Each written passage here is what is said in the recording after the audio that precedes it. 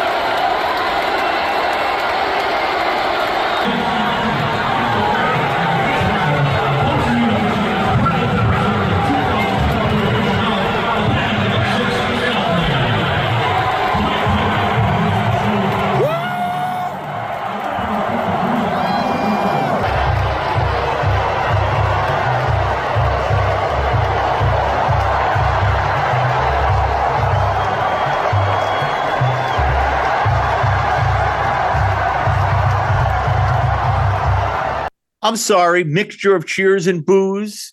Of course they didn't show this video, because if they showed this video, the truth would have been out there. And you can't have, imagine if Joe Biden, to the best of his ability, walked out there. Could you imagine the reaction? My goodness. I mean, they treated him like a rock star, and we'll see. We got some news on Nikki Haley and an analysis, say that one time slowly, by Karl Rove on the Iowa primary, the Iowa caucuses, and what Trump is expected to do, what he might do, what he needs to do. So that's going to be pretty interesting. But first, I want to let you guys all hear, as you may or may not know, the so-called truce or whatever between Israel and Hamas was extended for 2 days so that more prisoners could be released. I've said from the beginning, from the get-go, that, look, to see these little girls and these little boys and their mothers and the older women being released, it's heartwarming. You swell up. It's wonderful.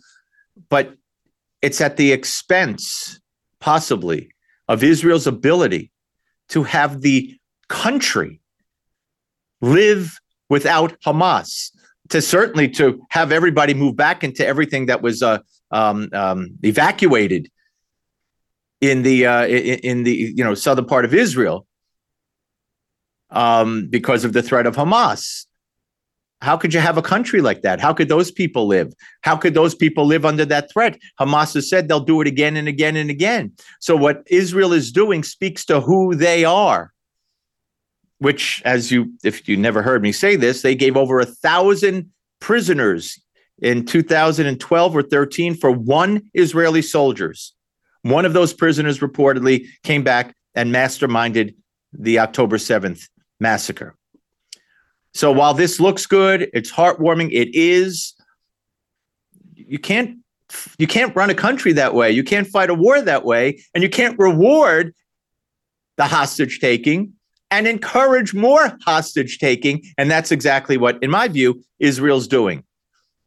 Now, to a lesser extent, our national security advisor, or Joe Biden's national security advisor, said a similar thing. He was on, where was he?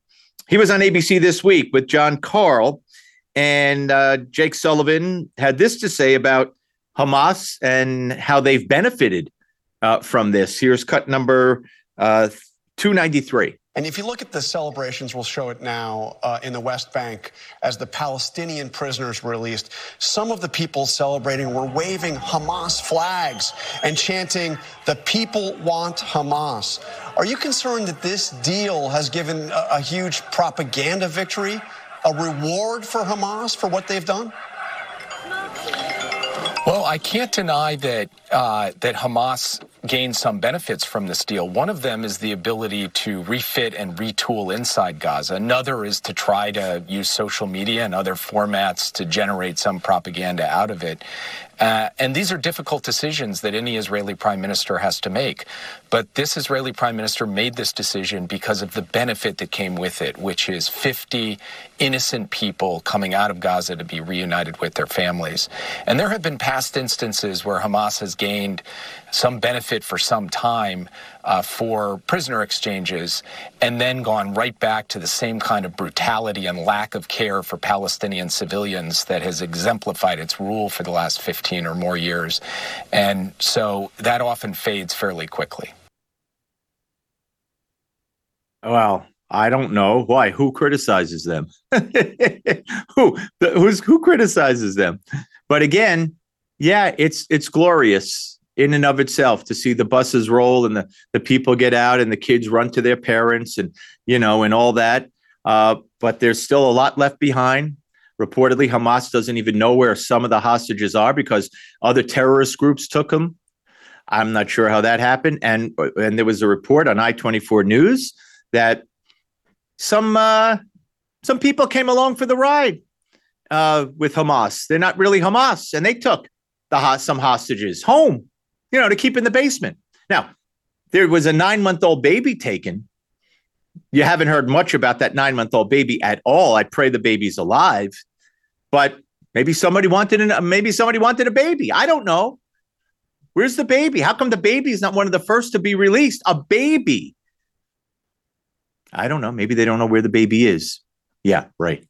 So anyway, so that's the story with that. Now, something very interesting happened. Elon Musk doesn't need a bio read for him.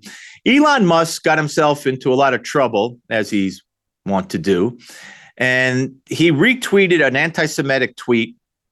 And as a result of that and some other things, you had companies pulling off of X, Apple, Disney, bunch of big time corporations pulled off, and he appeared to sanction the anti-Semitic tweet, obviously by retweeting something like "that's right" or "absolutely," whatever he said. But he was in Israel over the weekend, and something very interesting. Well, a couple of very interesting things took place with Elon Musk, and one of them I want you to see. Elon Musk touring one of the kibbutzim that was attacked on October 7th. This is the Kfar Aza kibbutzim, where many were killed and kidnapped and all that kind of stuff. So let's watch 308.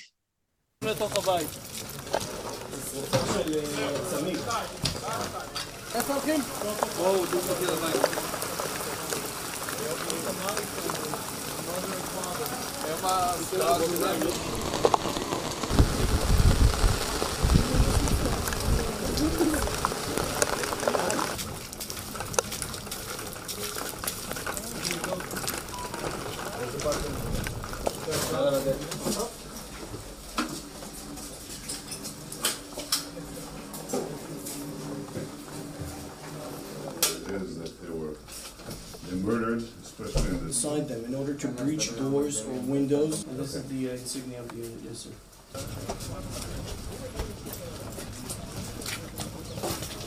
There were dozens of.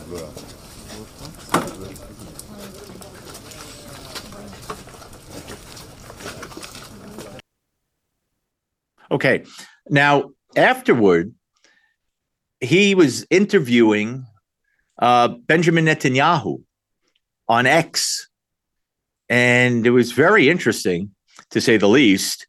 So let's give a listen and a watch to cut 309. It was jarring to see the scene of the massacre, or one of the scenes of the massacres, as well as to see the short film afterwards that showed more of innocent people getting killed. It was troubling in that movie, especially to see the joy experienced by the people that were killing innocent civilians, including kids and babies and defenseless people, essentially. So,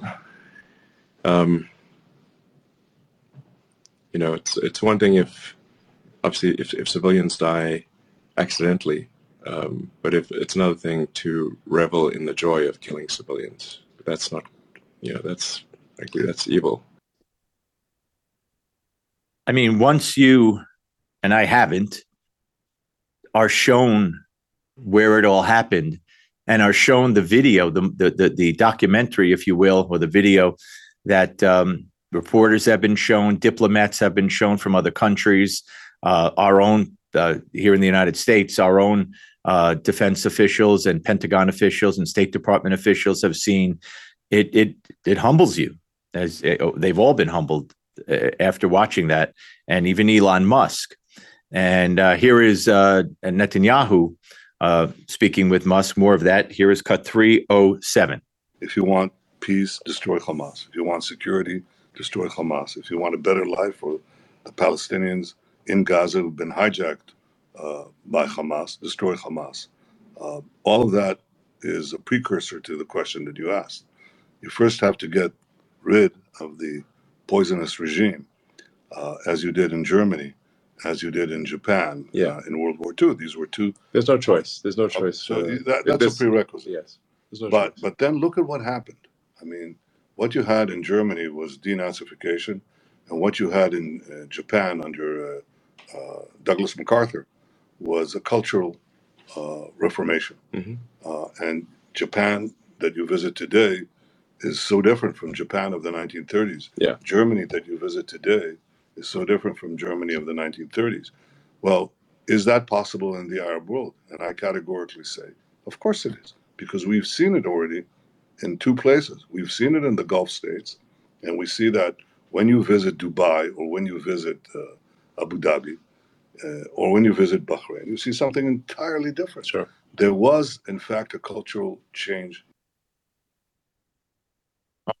We shall see. Now, something very interesting. If you recall, when Israel started its land incursion into Gaza, they cut everything off.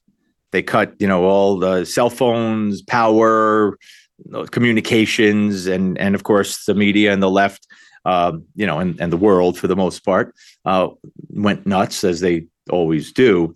But Musk last month, he proposed that a Starlink, which is his baby, Starlink, that it be used to support communication links in the blackout, the enclave with internationally recognized aid organizations. Okay. And this caused a problem. It caused more separation between himself and Israel. However, at the time, Israeli Communications Minister Shlomo Karhi objected, saying Hamas will use Starlink for terrorist activities, which, of course, they will. So on Monday, earlier today, Karhi said Israel and Musk had reached an agreement in principle whereby Starlink satellite, those units could only be used and operated in Israel and Gaza with the approval of the Ministry of Israel's communications minister, okay, with the Israel communications minister approval. So it would take Israel's approval for Starlink to be used in Gaza. This is an agreement reportedly reached between Elon Musk and Israel. So that's at least something that Israel has gained aside from the hostages in their dealings here with Elon Musk. You know that I say everything comes back to Seinfeld, right? Everything always comes back to Seinfeld. And I was interested, you go through Instagram and things come up and blah, blah, blah. So I was interested to see this from Jason Alexander, who, of course, played George Costanza on Seinfeld. And it was very interesting about one of the hostages. And I'll tell you what happened to that hostage after we hear from George Costanza, a.k.a. Jason Alexander, because to me, he's really George Costanza. He's only incidentally Jason Alexander, if you know what I mean. So here's cut number 300. Hi, I'm Jason Alexander. This is a picture of me when I was 9 years old. This is Ohad. He's 9. In fact, he celebrated his 9th birthday days ago as a hostage of Hamas. Today, I will be his voice. Hi, I'm Ohad. I'm 9 years old. I'm a football player. I have 2 best friends, but I enjoy getting along with everyone and helping out, especially my soccer coach, Noam, when he needs help. I don't like to brag, but I'm really good at solving Rubik's Cubes. I wait every day to hug my father and to go back home. Please set me free. On behalf of Ohad, I am asking you, please set him free now. Send him home. Bring him home. Well, I'm not saying there was any direct correlation, but the little boy was sent home. Not in the last batch, but I think the previous batch. And one of the first things he got was that Rubik's Cube that he is so good at and loves so much. So he was released. And look, that is one of the blessings of the agreement. That's one of the blessings of the agreement. However, you're giving your enemy a chance to regroup, rearm, reorganize, everything that you can imagine with And again, Hamas is sending reportedly a lot of, because you could see it. People, I've seen it. People marching back towards where they were told to evacuate from, to their old homes, which probably don't exist, and will place them in danger, even more danger, and they're headed back there. Why? Hamas wants them to do that. So if Israel does continue operations there, it'll look worse. I mean, they're sacrificing civilians. It's what they do. It's what they said they do.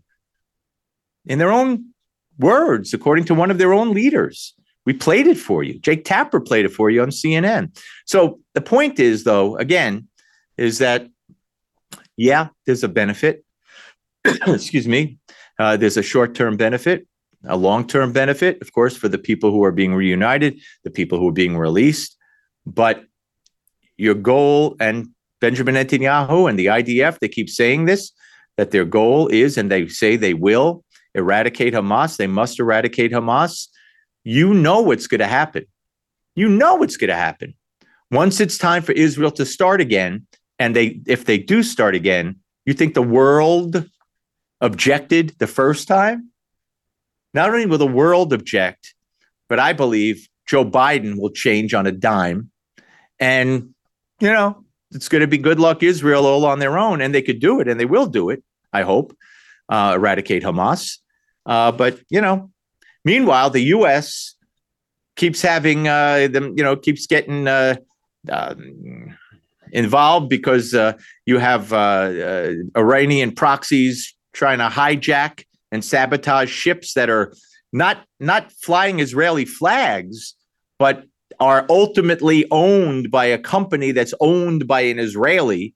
And so the U.S. has come to the defense of a bunch of alleged hostage pirates, so-called kidnappers, whatever they are, was storming a ship, and the U.S. Navy intervened along with another Navy, and I can't recall who, and then they ran away, but they got them. So it's, you know, it's constant, or the U.S. Military facilities are being shot at or bombed or whatever, rockets flying, drones attack in Iran and Syria, and it's just nonstop. So we'll see how this plays out.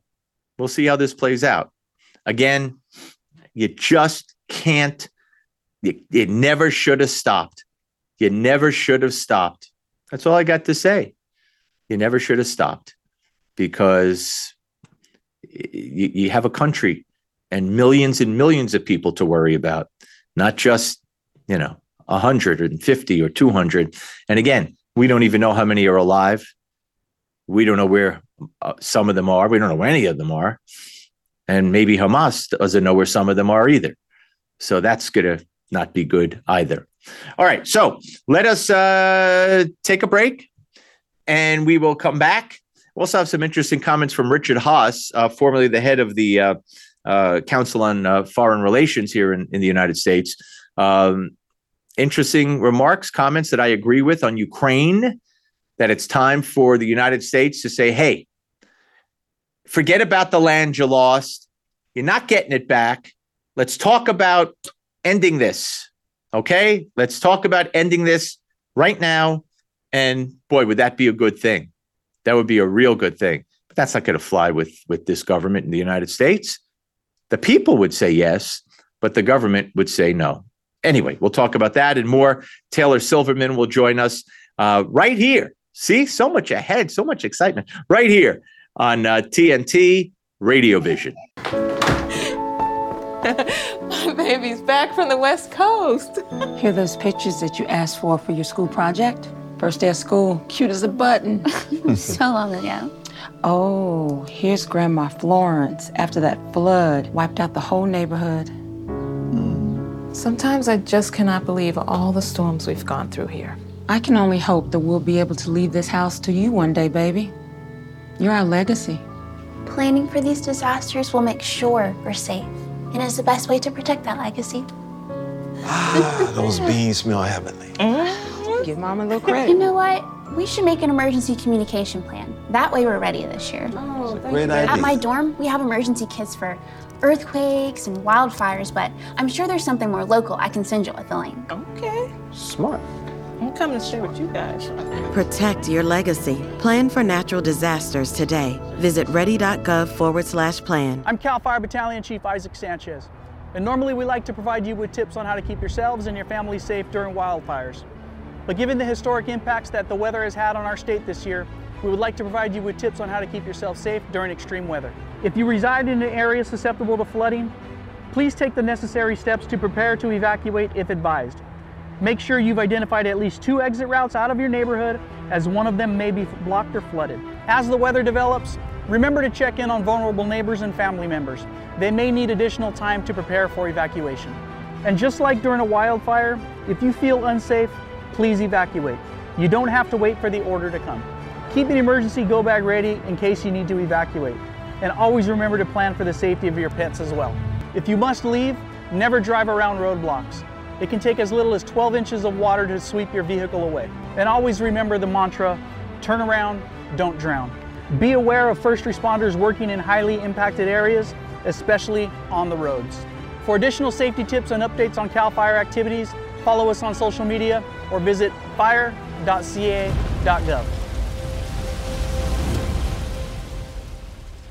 It sounds pretty good. It sounds real, dude. Not bad, huh? This is today's News Talk Radio, TNT. All right, folks, welcome back.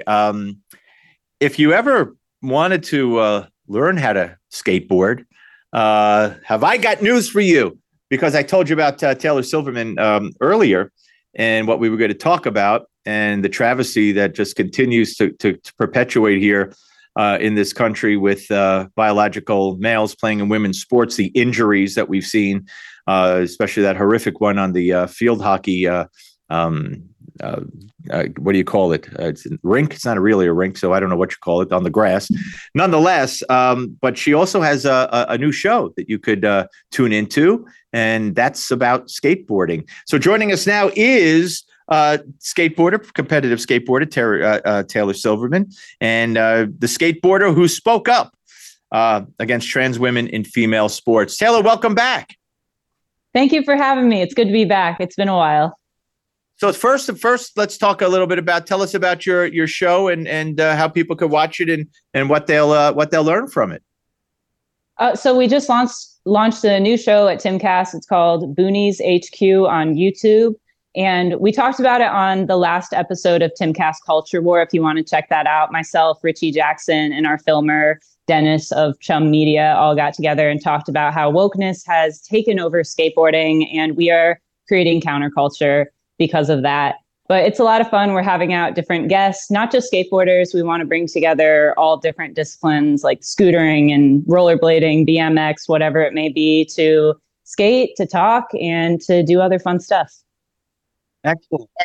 So how is wokeness overtaken skateboarding? I mean, I got a bunch of stories here from you and I, collaborated on putting together a bunch of stories, and Martina Navratilova's weighed in, and we got soccer, and we've got fencing, and we've got that. How is wokeness infiltrated skateboarding?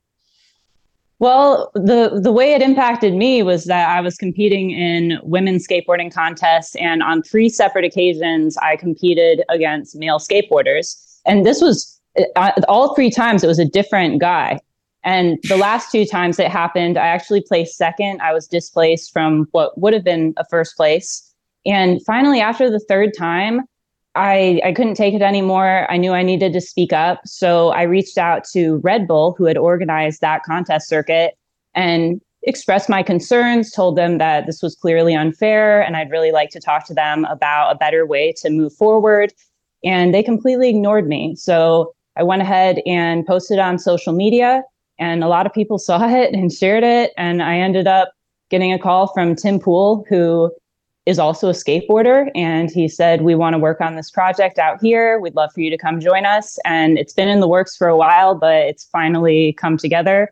And we've got a few amazing people on the team. So it's all forward from here. But it's not just women's skateboarding contests. You see like skaters who are being platformed and celebrated, not for their skateboarding, but for their identity. And it's taking away from people who really deserve to have these sponsorships and ads and make money in skateboarding. But you see ads where somebody's doing things that are not, these crazy awesome tricks that you want to see. You're just seeing them celebrated because it's a man in a dress, essentially. So let me skip ahead a little bit here. When are we going to see then? When are we going to see? And it's funny, Megan Rapinoe kind of waited till her career was over before she signed off on and sanctioned a biological man playing women's soccer. But when are we going to see a biological man, come out and play in the WNBA or women's college basketball, or when are we going to see a biological man play against women in tennis and really, screw up the pot? Maybe that's what we have seen. We saw Renee Richards back in the 70s do this in tennis. That's true. We've seen this in the NCAA in college sports. We saw Leah Thomas, who Riley Gaines spoke out about. The swimmer, yeah. Yep. And we've seen this in high school sports. We've seen injuries. We've seen so many girls coming together and speaking out. We've even seen lawsuits about this.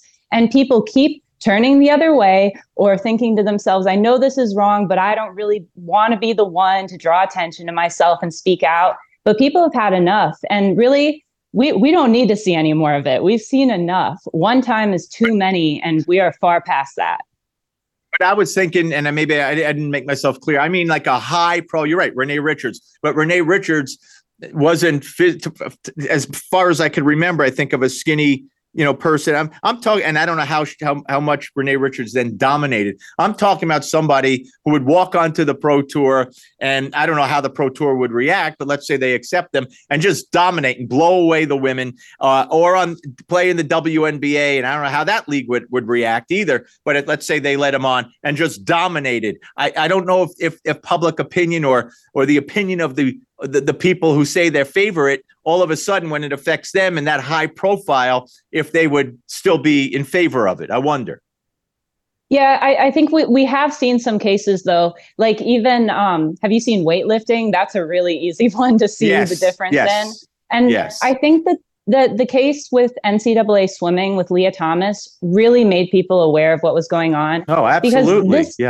In a sport like skateboarding, especially, this is actually pretty common. In fact, in a lot of these more male-dominated, independently organized sports, not just skateboarding, but cycling, running, disc golf, this is extremely common. People just don't know about it. And then they think it's a one-time issue. But for the girls going through it, we know that it keeps happening. It keeps getting worse. And it really takes us speaking up for things to change. And fortunately, in some sports, things have actually changed because girls have been brave enough to speak up. And I hate that it's considered brave to say something that is common sense, but people are scared of cancel culture. They're scared of backlash. They're scared of being banned from participating in the thing that they love to do.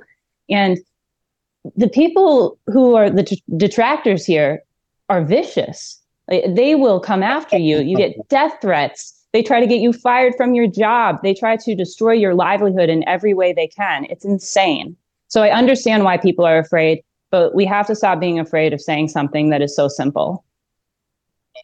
Silverman, and you are one of the brave ones who have spoken up and spoken out. And there are three stories. One of them involves a high school volleyball players speaking out on this issue. Jiu-jitsu. Where they've banned trans athletes from competing against women after complaints from female fighters, and the field hockey that we talked about, the accident where a girl got her teeth knocked out from a shot from a biological male who was playing. I mean, let me ask you this, and this goes to what you were talking about a little bit before, the women's groups. The women, now Martina Navratilova is speaking out, but you don't hear from many, at least I'm not aware, do you hear from many other former female or current female superstars in any sports about this? If anything, they're supporting the trans playing in sports. Where are the women's groups? Where are the women's libbers? Where are the equal rights amendment people? Where are all these groups that I grew up with, and I mocked for many times, justifiably so, over the years, and now they're proving me right because they are nowhere to be found on this issue. It is really disappointing to see how many people are staying silent or taking an absolutely insane stance of actually defending men who want to participate in women's sports in a competitive way. But there are a lot of women speaking up. And one thing that I've noticed that's really cool about this issue is I'll go to an event where there's a lineup of speakers and there will be a woman who's conservative. There'll be a woman who's like a radical feminist. There'll be women who are Democrat, and they're all standing together, speaking alongside each other, despite not agreeing on all issues, but everybody can agree on this one. And that to me says this shouldn't be a political issue. This is an issue that is just common sense. And with Martina, her story is really interesting because she's a tennis legend, but she also was coached by Renee Richards, who is the trans-identified male player who was competing in tennis professionally with women in the 70s. And Martina's talked about in interviews how Renee Richards will even say that I shouldn't have been able to do that today. That the stance on it has actually changed. And we've seen, I think it almost is one of those things that had to get worse before it gets better, because when you don't know what's happening, you don't have any context to go by. But some of these major cases, like I said, Riley Gaines speaking up about Leah Thomas, and when Joe Rogan started talking about this happening in MMA with Fallon Fox, who was absolutely destroying women, literally breaking women's skulls, people started to realize that this is crazy. And how is this even happening? How is something that is an actual South Park skit happening in real life and people are going along with it? But it is crazy to see Megan Rapinoe actually supporting this. And it does feel a bit like she's pulling the ladder up behind her, because she didn't have to deal with this in her career and she won't have to deal with it ever.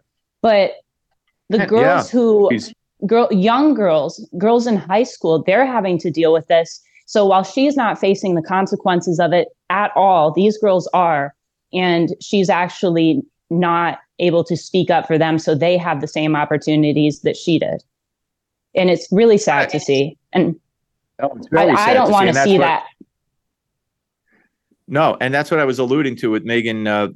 You call Rapinoe, and you're probably right in the pronunciation. I call her Rapinoe. I'm not sure. I read it more than I hear. And I got to tell you, I thought it was poetic justice. I don't want to ever see anybody get hurt.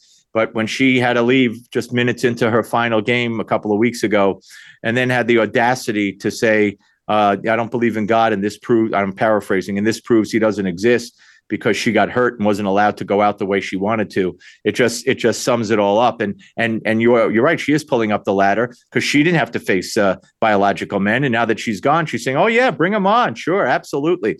But I do want to kind of tie this in a little bit, if you don't mind, to something else that women's groups have stayed silent on. And you have the former CEO of Facebook putting out a video calling for women's groups to speak out against rape as a form of war and what happened in Israel.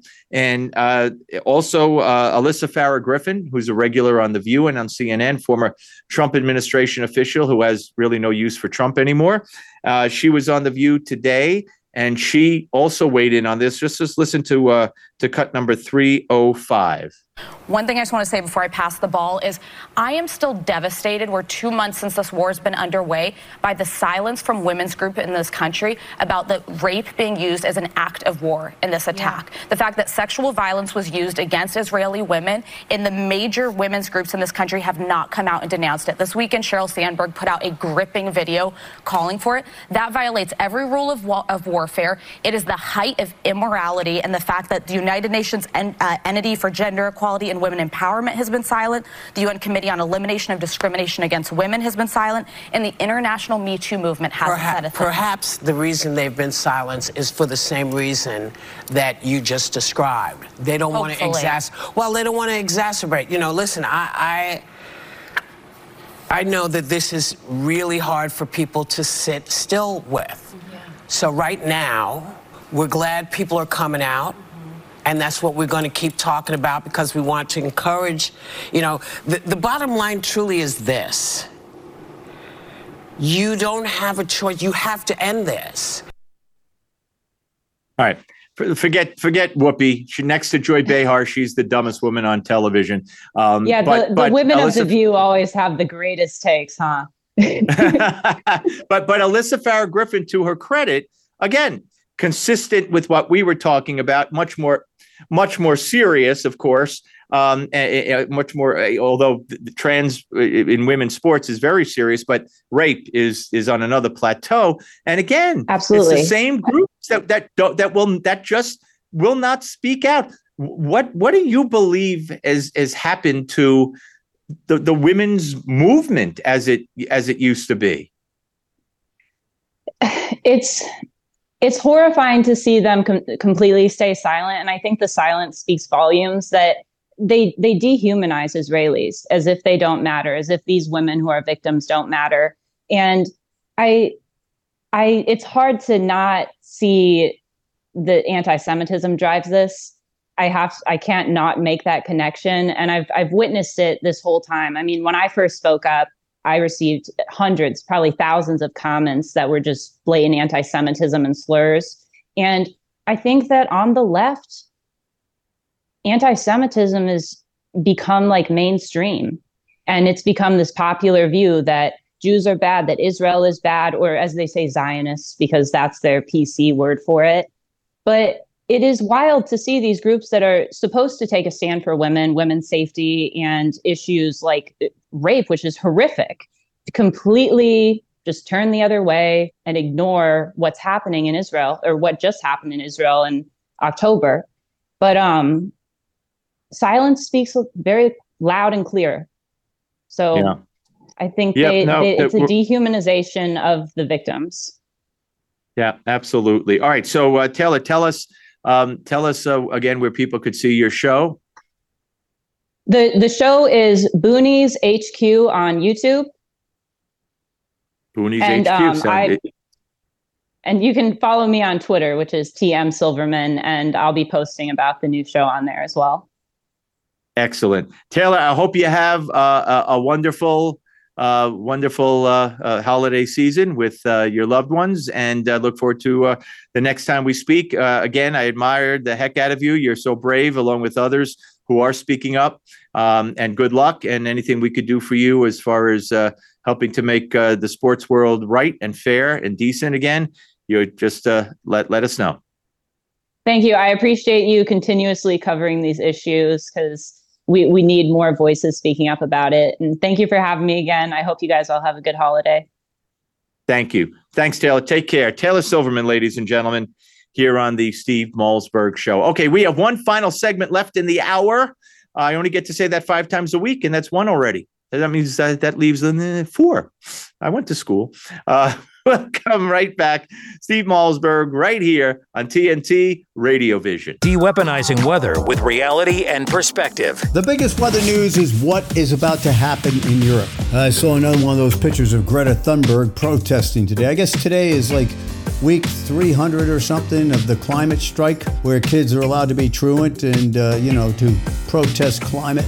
But she was all bundled up, and I was like, well, wait a minute. Looks awfully cold over there. And were there fossil fuels used in the making of those clothes that you have on? But I want to get serious about this. The fact that we are getting such a cold blast that is coming in, and this was telegraphed with those big storms, and the reason you see what's going on in the weather today is because all the weathermen start screaming and yelling about climate change instead of understanding the same thing happened in 2009, and they went into the deep freeze over there. But it's a serious situation. You know why? Well, first of all, the implications of that is that the United States is going to get very cold. Now, it's cold right now, but I'm talking about what could be really cold weather, severe cold, in the month of January.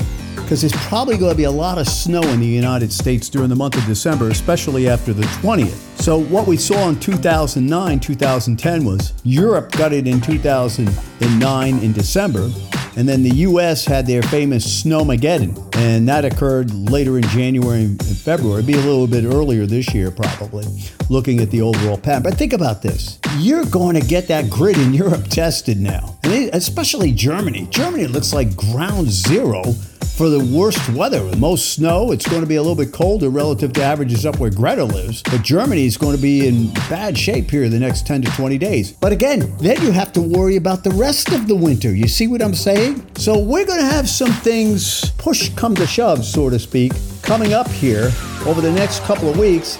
And in fact, the next couple of months, because unlike last winter, I don't think this is backing off this year. This is TNT climate and weather watchdog meteorologist Joe Bastardi asking you to enjoy the weather. It's the only weather you've got.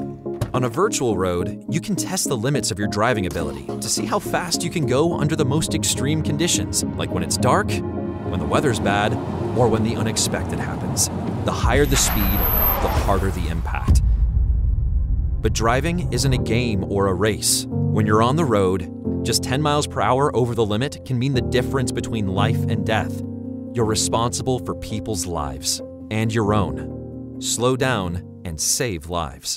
This is the Steve Malzberg Show on today's News Talk Radio, TNT. All right, folks, welcome back. Remember to follow me on Twitter at Steve M Talk, Facebook.com/Steve M Talk, Instagram Steve M Talk. Email me at Steve Malzberg at TNTRadio.live.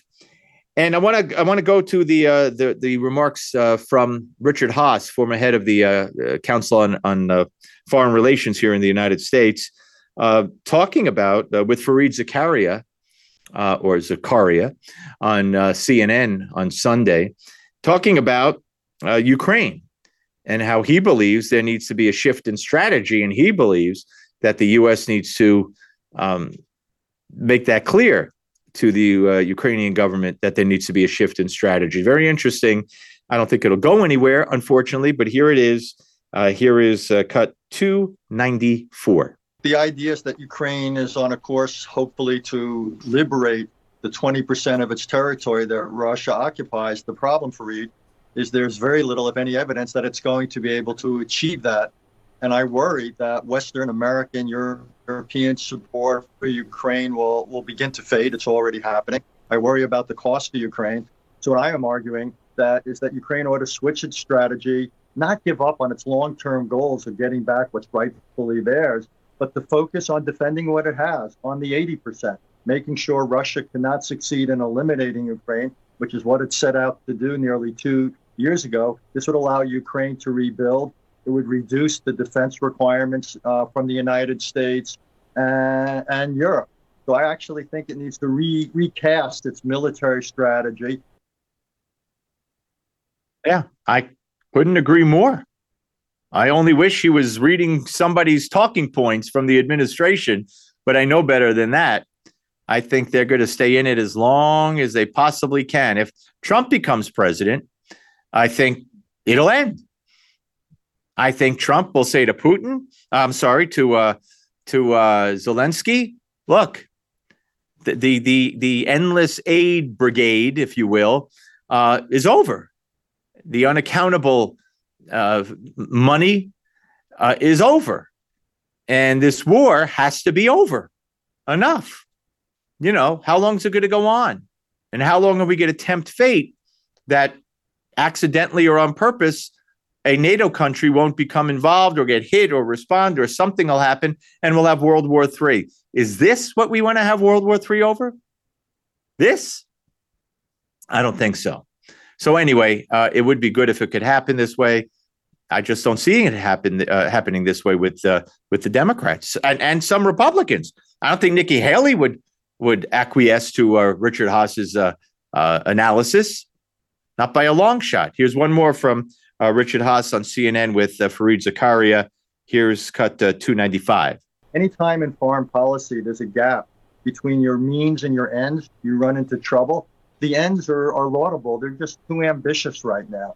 So I think Ukraine has to dial back. In the United States, just like we need to have some difficult conversations with Israel about what it's doing or not doing militarily and politically, I think the time has come for the United States to have some awkward but necessary conversations with Ukraine to basically say, we want you to survive. Let's recast your strategy. We will give you security assurances, but we have to put on the back burner your long-term goal of getting back all of your territory. Not going to happen. And equating the Ukrainian situation with Israel is what Biden did from the very moment he gave that speech after coming back from Israel. If you recall, Hamas was Putin, Putin was Hamas, Ukraine was Israel, Israel was Ukraine. Meanwhile, none of the aid has gotten through, which it is what it is. I want you to also hear tonight, I mentioned Karl Rove with his analysis on the inevitability, perceived inevitability of Donald Trump being the nominee, the Republican nominee. Now, I've bought into that, barring some, catastrophic, unforeseen circumstance, health-wise or something along those lines, or the Supreme Court deciding under the 14th Amendment that he can't be on the ballot, which that would never happen. Even lower courts are saying, no way. So Iowa. We keep hearing about Nikki Haley. But Nikki Haley's way behind Trump, except if she could pull off an upset, according to Karl Rove, who was speaking on Fox. And he had a chart. I think you'll see the chart. Get ready for the chart, the Rove chart. And here is cut 296. Let's look at the scenarios for Iowa. The first one is Trump wins Iowa, and he's got more than 50% of the vote. If that's the case against this field, it's going to be very problematic from then on. But I don't think that's likely. He's polling it in the Iowa poll at 43, and of that 43, 29 of the 43 say my mind is made up, I'm for Trump, but 14 say I'm for Trump, but I'm open to voting for somebody else. More likely is Trump comes in first, but under 50%, and with a strong second. If there's somebody who comes out of the pack and emerges as a strong second, as Gary Hart did in 1984 on the Democratic side, then we got a horse race. I think that's the most likely outcome. But we could have Trump first, but way under 50, and two strong second-place finishers. DeSantis and Haley doing really well, and maybe at the mid-20s each, and Trump ahead of them, but in the high 30s. And then this, I don't think, happens, that Trump loses Iowa outright. Yeah, that's not going to happen. And even if Trump finished under 50% and you had a strong second-place finisher, I don't know. But the next question, I think Karl Rove is going to weigh in on is, what about DeSantis and what about Chris Christie? Really? I mean, you got to laugh when you think of Chris Christie. A buffoon, a big buffoon. And I left a word out because I'm decent. You could insert as you please. Here is cut 297. Iowa is do or die. He's putting a lot of effort there. He has the popular governor, Kim Reynolds. He won the support of leader in the evangelical community, Vander Plaats. Right. And yeah, he's got to run. If he comes in third in Iowa, it's very problematic for him because it doesn't get better for him in the next two set of contests. Is there a clear path for Chris Christie? Well, he's not playing in Iowa. He's playing in New Hampshire, where he's running third. The message of, I'm against Trump helps him in New Hampshire because New Hampshire allows independents to come in and vote in the Republican primary, and a lot of them are going to use the opportunity, a number of them are going to use the opportunity to express their displeasure with the former president. It's a long shot, and it's going to be tough. Is there a path for Chris Christie? Sure, there's a path. You put food on the table and get out of the way. That's the path for Chris Christie. Ba-dum-bum. See, I was kind before. I left out a word that would go along with eating a lot of food. But I couldn't resist this time. Is there a path for Chris Christie? It better be a big one. Ba-dum-bum. That's two. I could think of more. Oh, Chris Christie. Since I've been privileged to be on this TNT mic, I've played for you guys a couple of times Chris Christie's appearance on Saturday Night Live back when Superstorm Sandy hit Jersey. 3 weeks after, he made a fool of himself and talked about people dying in a joking manner when people died 3 weeks earlier in New Jersey because of Superstorm Sandy. I think I'm going to bring it back and play the bites again for you so you could see it, because it adds something when you could see this dumb buffoon. Incomprehensible how anybody could be so out of touch. I